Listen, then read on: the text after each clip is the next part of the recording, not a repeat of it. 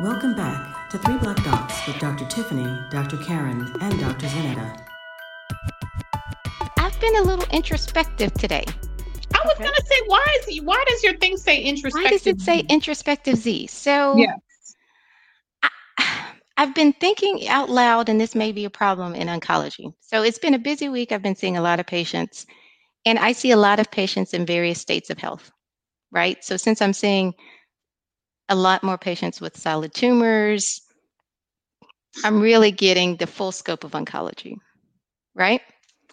And so something that bothers me in oncology is that, we by nature are very optimistic, right?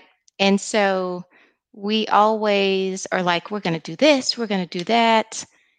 And I think we know that sometimes some of our best drugs, right, may offer 10% benefit, right? Mm-hmm. And I started wondering if there is a better way that we can be more forthright.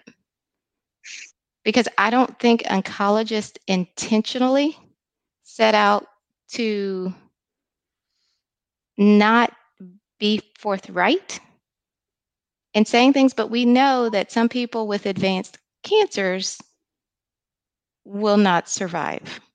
Mm-hmm. And Mm-hmm. so, in some of the other specialties, they always kind of talk about oncologists because, it's like, there's the joke about the oncologist trying to take somebody out of the grave and give them chemo, Mm-hmm. right?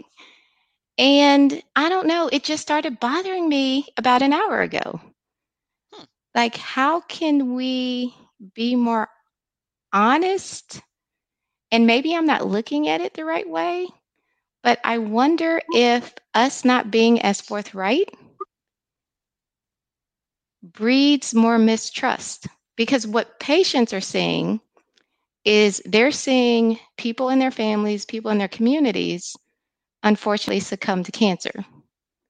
And we're saying, no, this is going to be good. And, we have this next new treatment.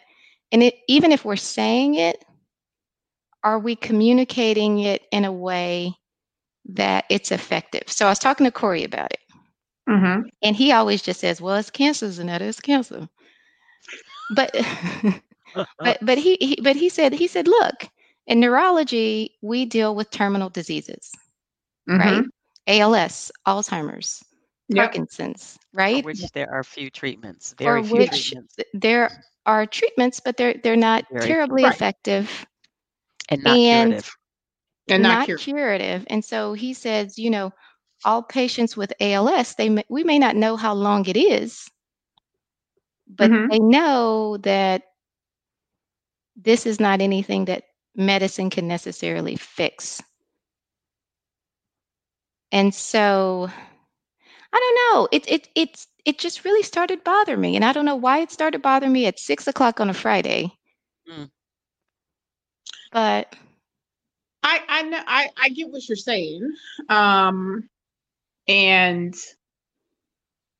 I felt that way at various points as well. Depends on what day you catch me. I think it's a difficult task, right? Because okay, you could have the same approach, right?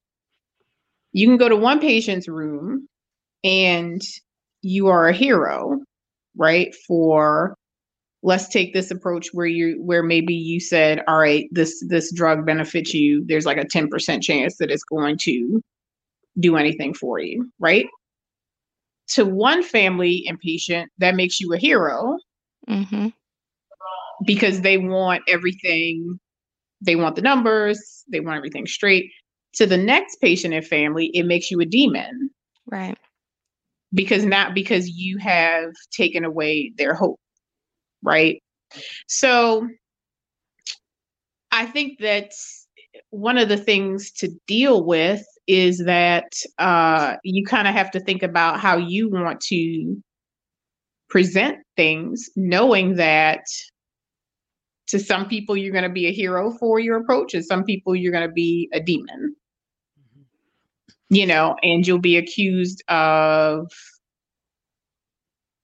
taking away hope when you're saying, you are trying to actually do what you think is best. Right. I'll tell you when this became really evident to me. One time I was on call, and this book had just come out. And I can't. It wasn't When Breath Becomes Air, but it was. Was it Being Mortal Yes, by thank you. Atul Gawande?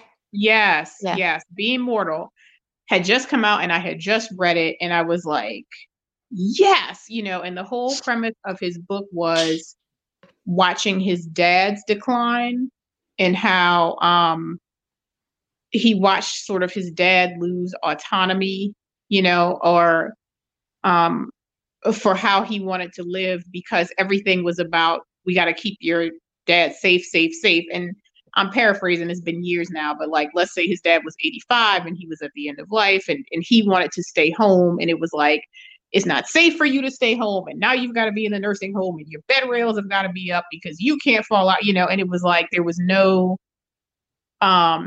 leeway or appreciation for him remaining autonomous. Like, everything became keep him safe at all costs, right? And so anyway, I started to think about that in terms of having earlier goals of care discussions, right? And hospice discussions and all of that, which I always did, but like, I was really hell-bent in this one particular week on call. And long story short, it wound up with me being reported to the hospital for introducing like a goals of care discussion, like in a 90-year-old patient who wanted to go home. Because the family really took issue. They didn't want to hear that. Exactly that, right? Yeah, that like I was sacrificing his safety to kind of listen to him wanting to go home and go on hospice. So this whole issue related to this whole thing came up for me as a medical student, and it's one of the reasons why I went into oncology, frankly, because I was on an oncology service, and there was a patient who was there who had metastatic breast cancer, and for the past couple of weeks, she had literally been admitted to the hospital almost every week for the past month with a new broken bone, because her bones were so riddled with cancer and she was in so much pain. And the surgeons kept going in and fixing, and they would radiate, and they'd be like, okay, next line of therapy. And it was just, it broke my heart, because this woman was in such agony. And I asked her, because I was, on the radiation rotation at the time, I was like, what do you want to do? She's like, I just want to go home. I just want to be able to die. I just want to be able to die in peace. And it started me thinking about the fact that in the United States, we do not deal with death well, in general. We don't think about the circle of life. We don't think about it as a part of the normal process. Other cultures do it in a very different way, and that death isn't oftentimes seen as the end, but the beginning of something new. Or if it is an end, it is the end of a good life. And it really started me thinking about what palliative care is. And that's why actually when I started my internship and then even through my residency, I actually worked on the palliative care service. And I realized that every patient who has a cancer diagnosis should actually be introduced to palliative care up front. And I think the challenge is that oftentimes we don't introduce them to palliative care. We could be until it's the end, and then it's hospice and palliative care, instead of thinking about people holistically, because palliative care goes beyond just hospice. And that's the challenge with the name, though. I feel like that's a problem with the name. I really think it should have to change the entire name. I think it should be something like, patient support, or I don't know, psychosocial support. I don't know what it should be called. Even if you call psychosocial, people balk at that too. Oh, yeah. Right. But it really, the journey in terms of people coming to terms with their disease is one that needs to start early. So to Tiff's point, having the discussions earlier is great. But what you're talking about is the fact that we don't deal with death and dying well in this country. And so therefore we haven't developed the appropriate tools to have the conversations, because to Tiff's point, I mean, I've had patients who, they just are like, you're taking away my hope. You're taking away my hope. It's like, well, I actually want to just be realistic with you, right? I want to have a realistic conversation about where we're at. I can tell you what radiation can do, and I can tell you what radiation can't do. In Right. this particular case, it's not going to cure your cancer, but my hope is that it's going to alleviate your pain, or my hope is that it's going to help this tumor to shrink, But it's hard because some families are like, oh, thank you so much. And then others are just like, you're taking away my hope and you're not allowing us to do X, Y, and Right. Z. And you So, can't predict. right. No, you can't. And that's why I said Mhm. you kind of have to kind of choose what your approach is going to be, and be okay with literally in the space of one clinic day from room to room, Right. going Right. from hero to demon. Zero. And Right. I say, right, hero to zero. Literally. And I say that having lived that experience, Right. absolutely, because and you never want to take away people's hope. You're right. The thing about oncologists is we are optimists. Like, you have to be, to some point, optimistic to do this, right? Like, we want people to get better. We want the drugs to work. If you weren't hard optimists, like, I don't think you could last in this job. I really don't.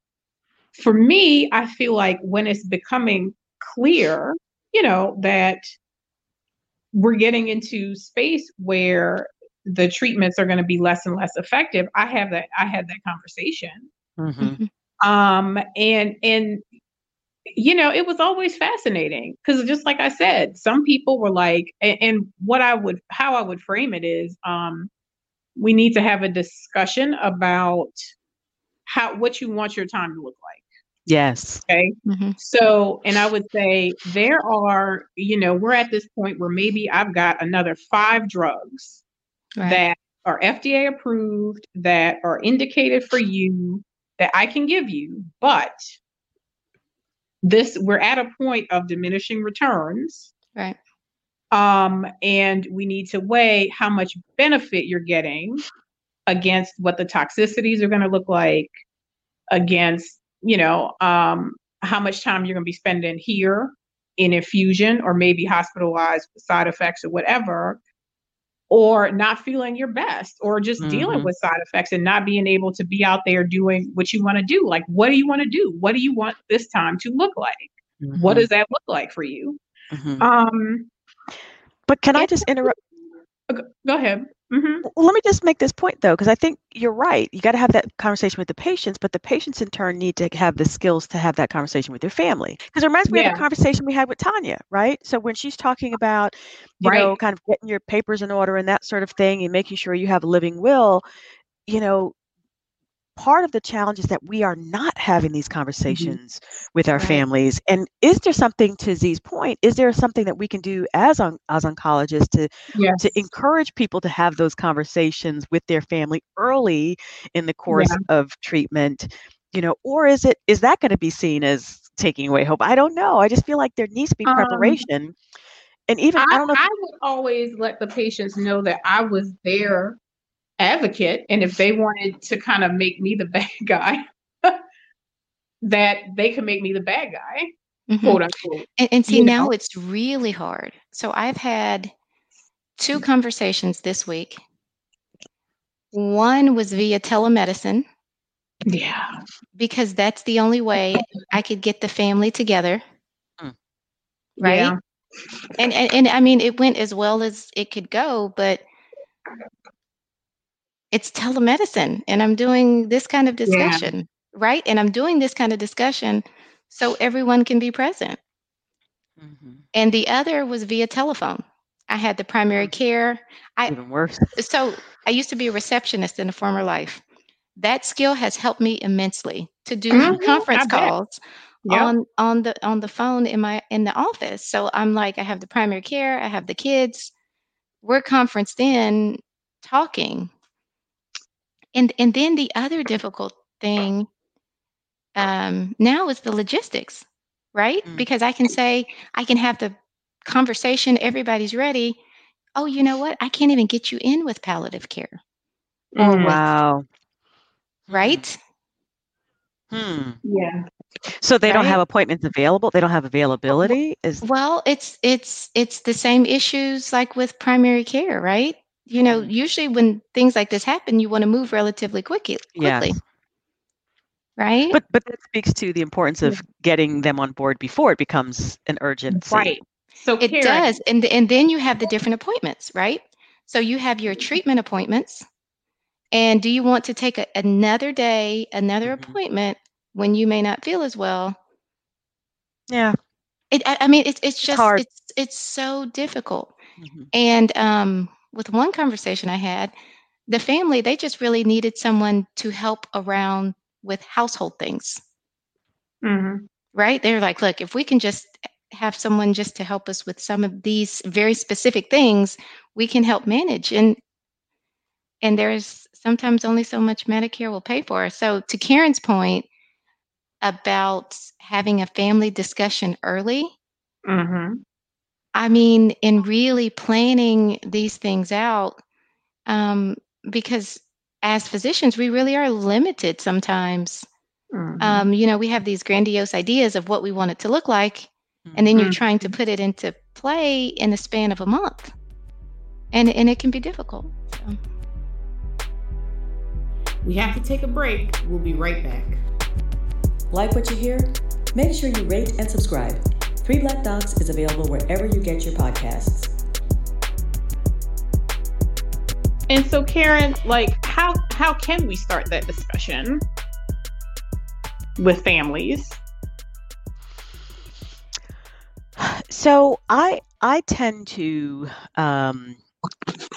again, I think COVID is making things more of a challenge, definitely, depending on where you work. I know that pre-COVID, families can all be in the room and have those conversations. It's a little bit easier for me as a radiation oncologist because depending on when they come to me, if they're coming to me for palliative radiation, that's an easy in, right? It's much harder, I think, for you as an oncologist when you may have a new person with a stage 1 or stage 2 breast cancer that you want to be hopeful, and then all of a sudden you need to transition to having those conversations.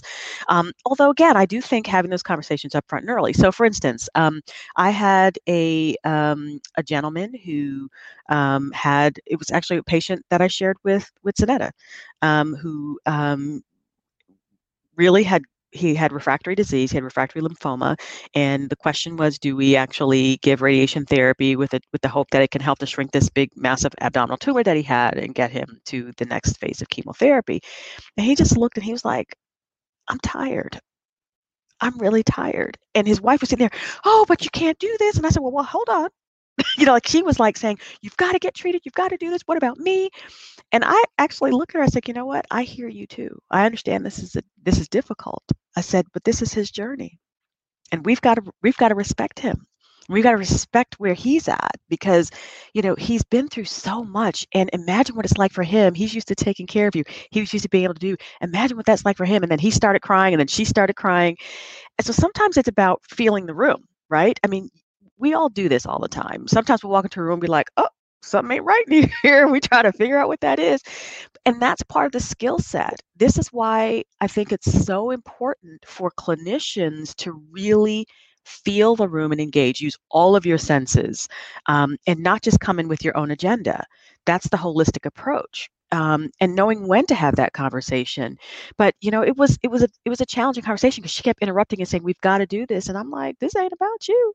And of course I had to do it with compassion. And I even shared with her, I said, I understand this journey. I said, but let me tell you one of the things that hurt me the most with my husband's journey, right?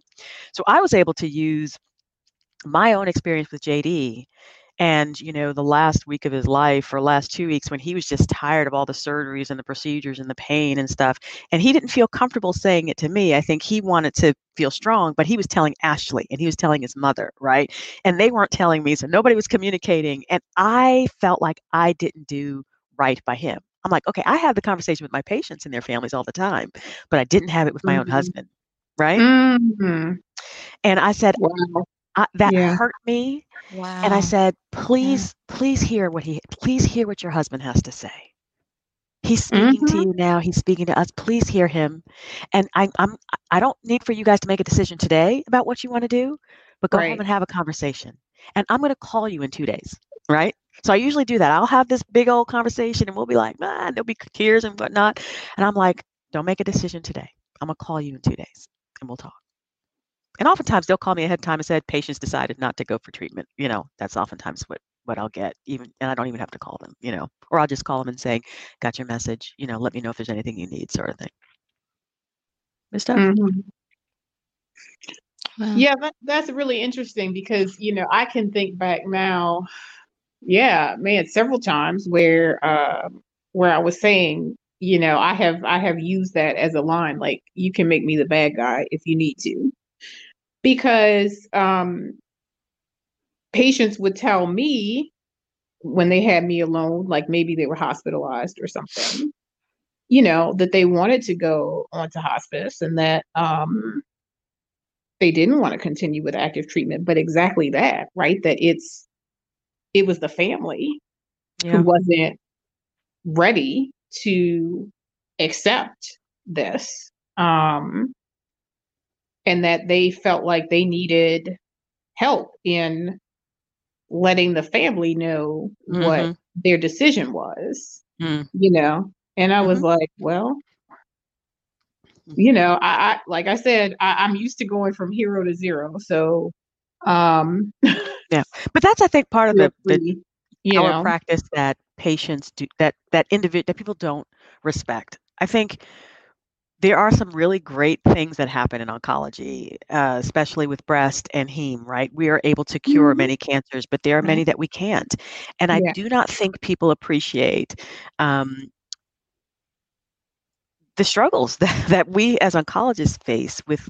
We have to bridge a lot of these different issues. Oh, yeah. It's not just about the care of the patient. It's not just about what the treatment of the patient's going to be, but it's really the family dynamics and thinking about what patients' desires are, and how to navigate that. I mean, these are important communication issues, but strategies. But Z, what I was going to ask you is, what are some tools that you would suggest to patients and to families, right?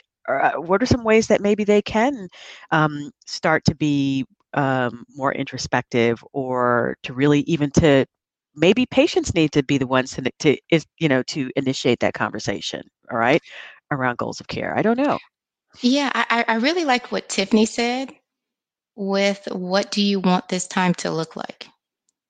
And so, really one of the things that I like to try to tell my patients, I try my very best to tell them my expectations. So on my little paper, whether I write it or tell it, my goal of treatment is cure.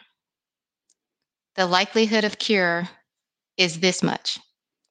Or, unfortunately, I can't take this disease away. My goal is to help you maintain your quality of life for as long as possible.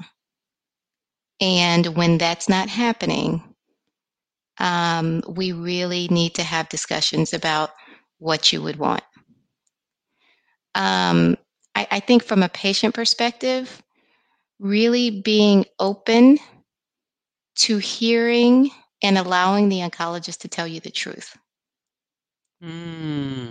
Because I've had some people who said, that's great. I don't want to know. I don't want to know. And it really, yes. If you don't want to know, we're not going to tell you. Yes, that's an important point. You really want to know. You really want to know. Yes. You really want to know. Can I tell you that's an important point? It's an important conversation for our Black patients. I must say, I think I've had more Black patients who say they don't want to know. And it's like, no, but you need to know. Like, you need to understand. I mean, educated Black women. I've had a PhD, person who's like, I don't even want to know. And I'm like, and it makes it hard. It makes it hard to really have that trusting relationship, right? Because you do want to be open, but to your point, if patients say they don't want to know, we're not going to disclose it. Now, here's one interesting thing that I think is really reminds me of the conversation we had with Tanya. I don't know if y'all saw I think it was on social media, that Chadwick Boseman. Chadwick Boseman Yes, does I not saw. have a friggin' will. Okay, Did not have so a will. And I thought about this. okay, I was like, see, come I on didn't see now. that. replay the Come live. on now. His wife, and they got married not that long ago, but his wife now had to go through probate court. Come Yeah. on now. So here's the thing. This is another thing that I don't care how good your prognosis is. You have a cancer diagnosis, put a will together, right? Like that's number one. Number two, you've got kids. If you have kids, put a will together.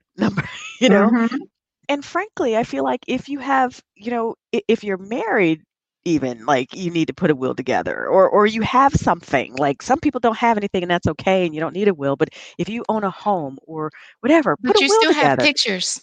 You You have still have pictures? family pictures.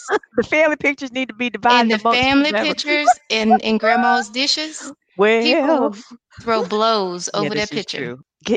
Get a will done, and there are resources to help with that. Facts. Facts. I couldn't believe it. It's I just, couldn't believe it either. I saw it and I was like, I got to bring this up on the call. But yeah, we can get to I it. did not see that. yeah. And Girl, yeah, no will. Wife in probate court. oh, that's horrible. And so I was having a conversation a while back. And Tiffany, I think I was like you, where I was like, you know what? I'm going to let everybody know specifics. I am treating you based on this trial, and based on this trial, 75% of people will be cured of this disease, right? So, I mean, I'm happy. I'm like, and I remember one particular scenario where I said this, and the patient looked at me, and it was like all the air left the room. Mm. And the patient was like, that's it? Mm. Like, you telling me that there's a 25% chance this not going to work? That's pretty high. Mm. And I literally started stuttering like that. Yeah. Because for us, that's really, I like, oh, that's big. great. Yeah, because I was like, look, we're about to do this 75%. This is good odds. Yeah. And it was just like for the next 3 to 4 visits, we kept going over that number. But to your original point, Zanetta, do we not? I think we don't do a good job, because I think that when people, in some aspects, right, of doing this, because like you said, you presented this as a cure, right, which had a 75% chance of, I don't know what, being disease free at 5 years or something, whatever the study was that you were looking at. But I think when patients or people who aren't oncologists hear that, they think 100%. Right. And we're like, no, it's not 100, but it's 92, 93, which for us is really good. But again, they hear the 8%. Right. Yeah.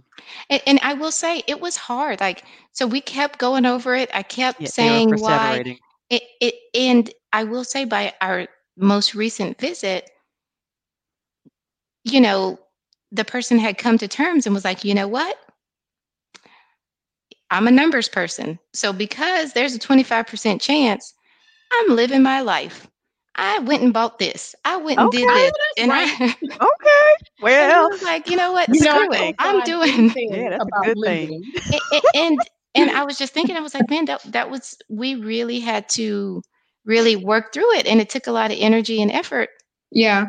I mean, eventually we kind of made it through, and, there's understanding and expectation, but,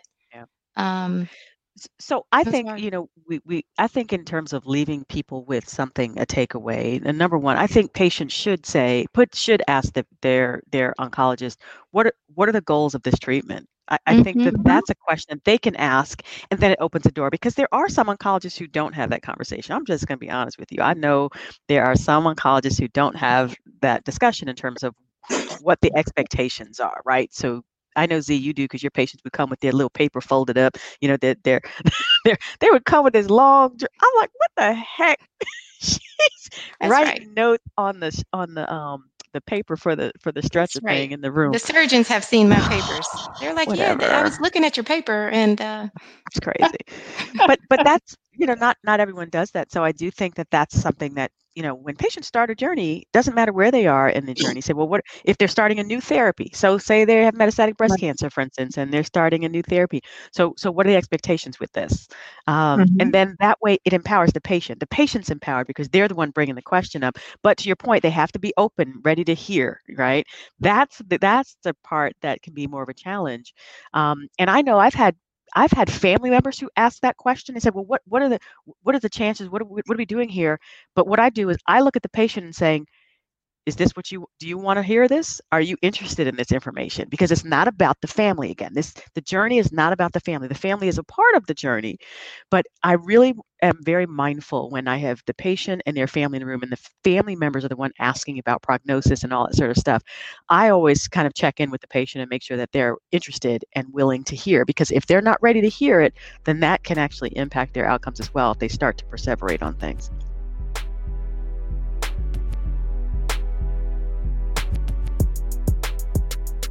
This idea, Karen, that you said about how we approach death and sort of, the life cycle and all of that in the U.S., I used to say a lot, it almost feels like death is optional, right? Wow. And it's not. And wow. And that's probably, one of the best things for me about growing up in New Orleans. Right. Is that, huh?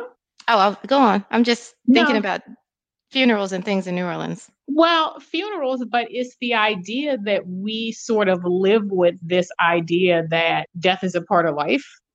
You know what I mean? And so our funerals are a celebration of the person's life. Yes. Right. But also that once a person is gone, that you continue to talk about them, you continue, we don't have this thing of oh, somebody died, so then you can't mention their names, and it's a very painful thing. We, people die, we still talk about them, we joke about them, we still joke about the things that we would joke about when they were here, so that they sort of, their memory lives on, they right? Continue to live. My kids, I have an aunt who was a second mother to me. She died way before my kids were even thought about, right? But they know her and they know some of her characteristics because we say stuff like, Lord, if this isn't Ed Carroll, if she's not somewhere, and we laugh about it, and so their memories live on, and you see that generations of people know about your family members and all of that. So yeah, I would just say, I think that's another thing that was a little bit odd for me leaving New Orleans and interacting with folks outside of it, that this approach to death was so different. I mean, it's not people, we're not afraid of it and all of that, but it is very much a part of life, and we talk about it a lot, all the time. Not all the time, but it's just it's just as natural. It's as natural as a birth. Yes, and it should be. But we do not deal with end of life issues well in this country. And I agree. And it doesn't mean it's not painful when you lose somebody that you love, especially if they're dying of cancer and maybe they were young. And yes, there's all of that. But I like that we think that death is optional. Yeah. Well, that's the you're right. I would get sometimes, depending on if I was a hero or a zero in the discussion that I was having. Right. It's fascinating. That it was we have to talk about it, and some people did not appreciate. I think on days when I was particularly tired and just kind of at the end of my rope, sometimes you say things that people don't take in the best way, in interactions. And so sometimes we would have these very deep discussions, these kind of discussions. And I would say, well, everybody dies, And people thought that I was being very flippant. I'm gonna tell the patient excellence. Hospital.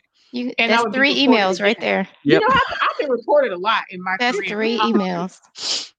And I didn't mean it to be flippant at all. Right. And I hope that people who know me know that I am not like that. But but that's the fact. Like, we all die. And I think the thing is, you got to think about what you want your life to look like. Yeah. If you have cancer or you don't, if you have an illness or you don't, I think your guiding thing is like, what do I want my life to look like? And that is what I'm going for. Cheers. Yes. That's it. That's important. And just like your patient, Z, why did it take him thinking that he might have a 25% chance of dying for him to start living? Right. Ooh. Right. We need to be living every day as if it's our last day, because it could be. I mean, we don't know. We don't know. But I think, we've got to try to encourage, our patients to live. Like, just live your life. And it's harder for some, because some life situation is a challenge just from the jump. And then you add cancer on top of it and it becomes burdensome. Become burdensome. But this is where trying to identify resources, and I know it's much harder in the community. Like you're talking about, Zanetta, when I do believe palliative care should be a part of the oncology journey from day one, but it's much harder in a community setting where you might not have palliative care integrated versus being in a big comprehensive cancer center where they're right there, and maybe you can have an appointment the same day, or maybe they can have an appointment while they're in infusion, right? So it is very different. And I think this is what I'm hoping. One of the good things that comes out of COVID is the ability to do, a virtual visits to really ease the burden on patients so that they can live their life, and then they're not spending every waking minute in the doctor's office. Yes, right. Yeah. That's it. And the other thing I think is really cliche, but is true, that it's the small stuff, that you have to focus on. That bring you joy in the everyday, the small stuff that you can access every day, and just being mindful of those things and finding joy in those things. And what did Brene Brown say? She said gratitude. Yes. Gratitude. And there is something that every single one of us could be grateful for every day. Yep. It could be as simple as waking up, right? Yep. And that is the thing that actually helps to put people on this pathway to living.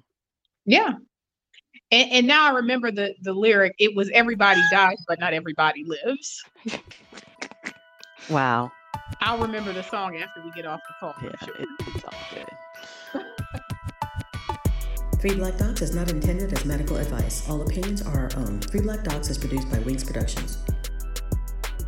Like what you hear? Make sure you rate and subscribe. 3 Black Docs is available wherever you get your podcasts.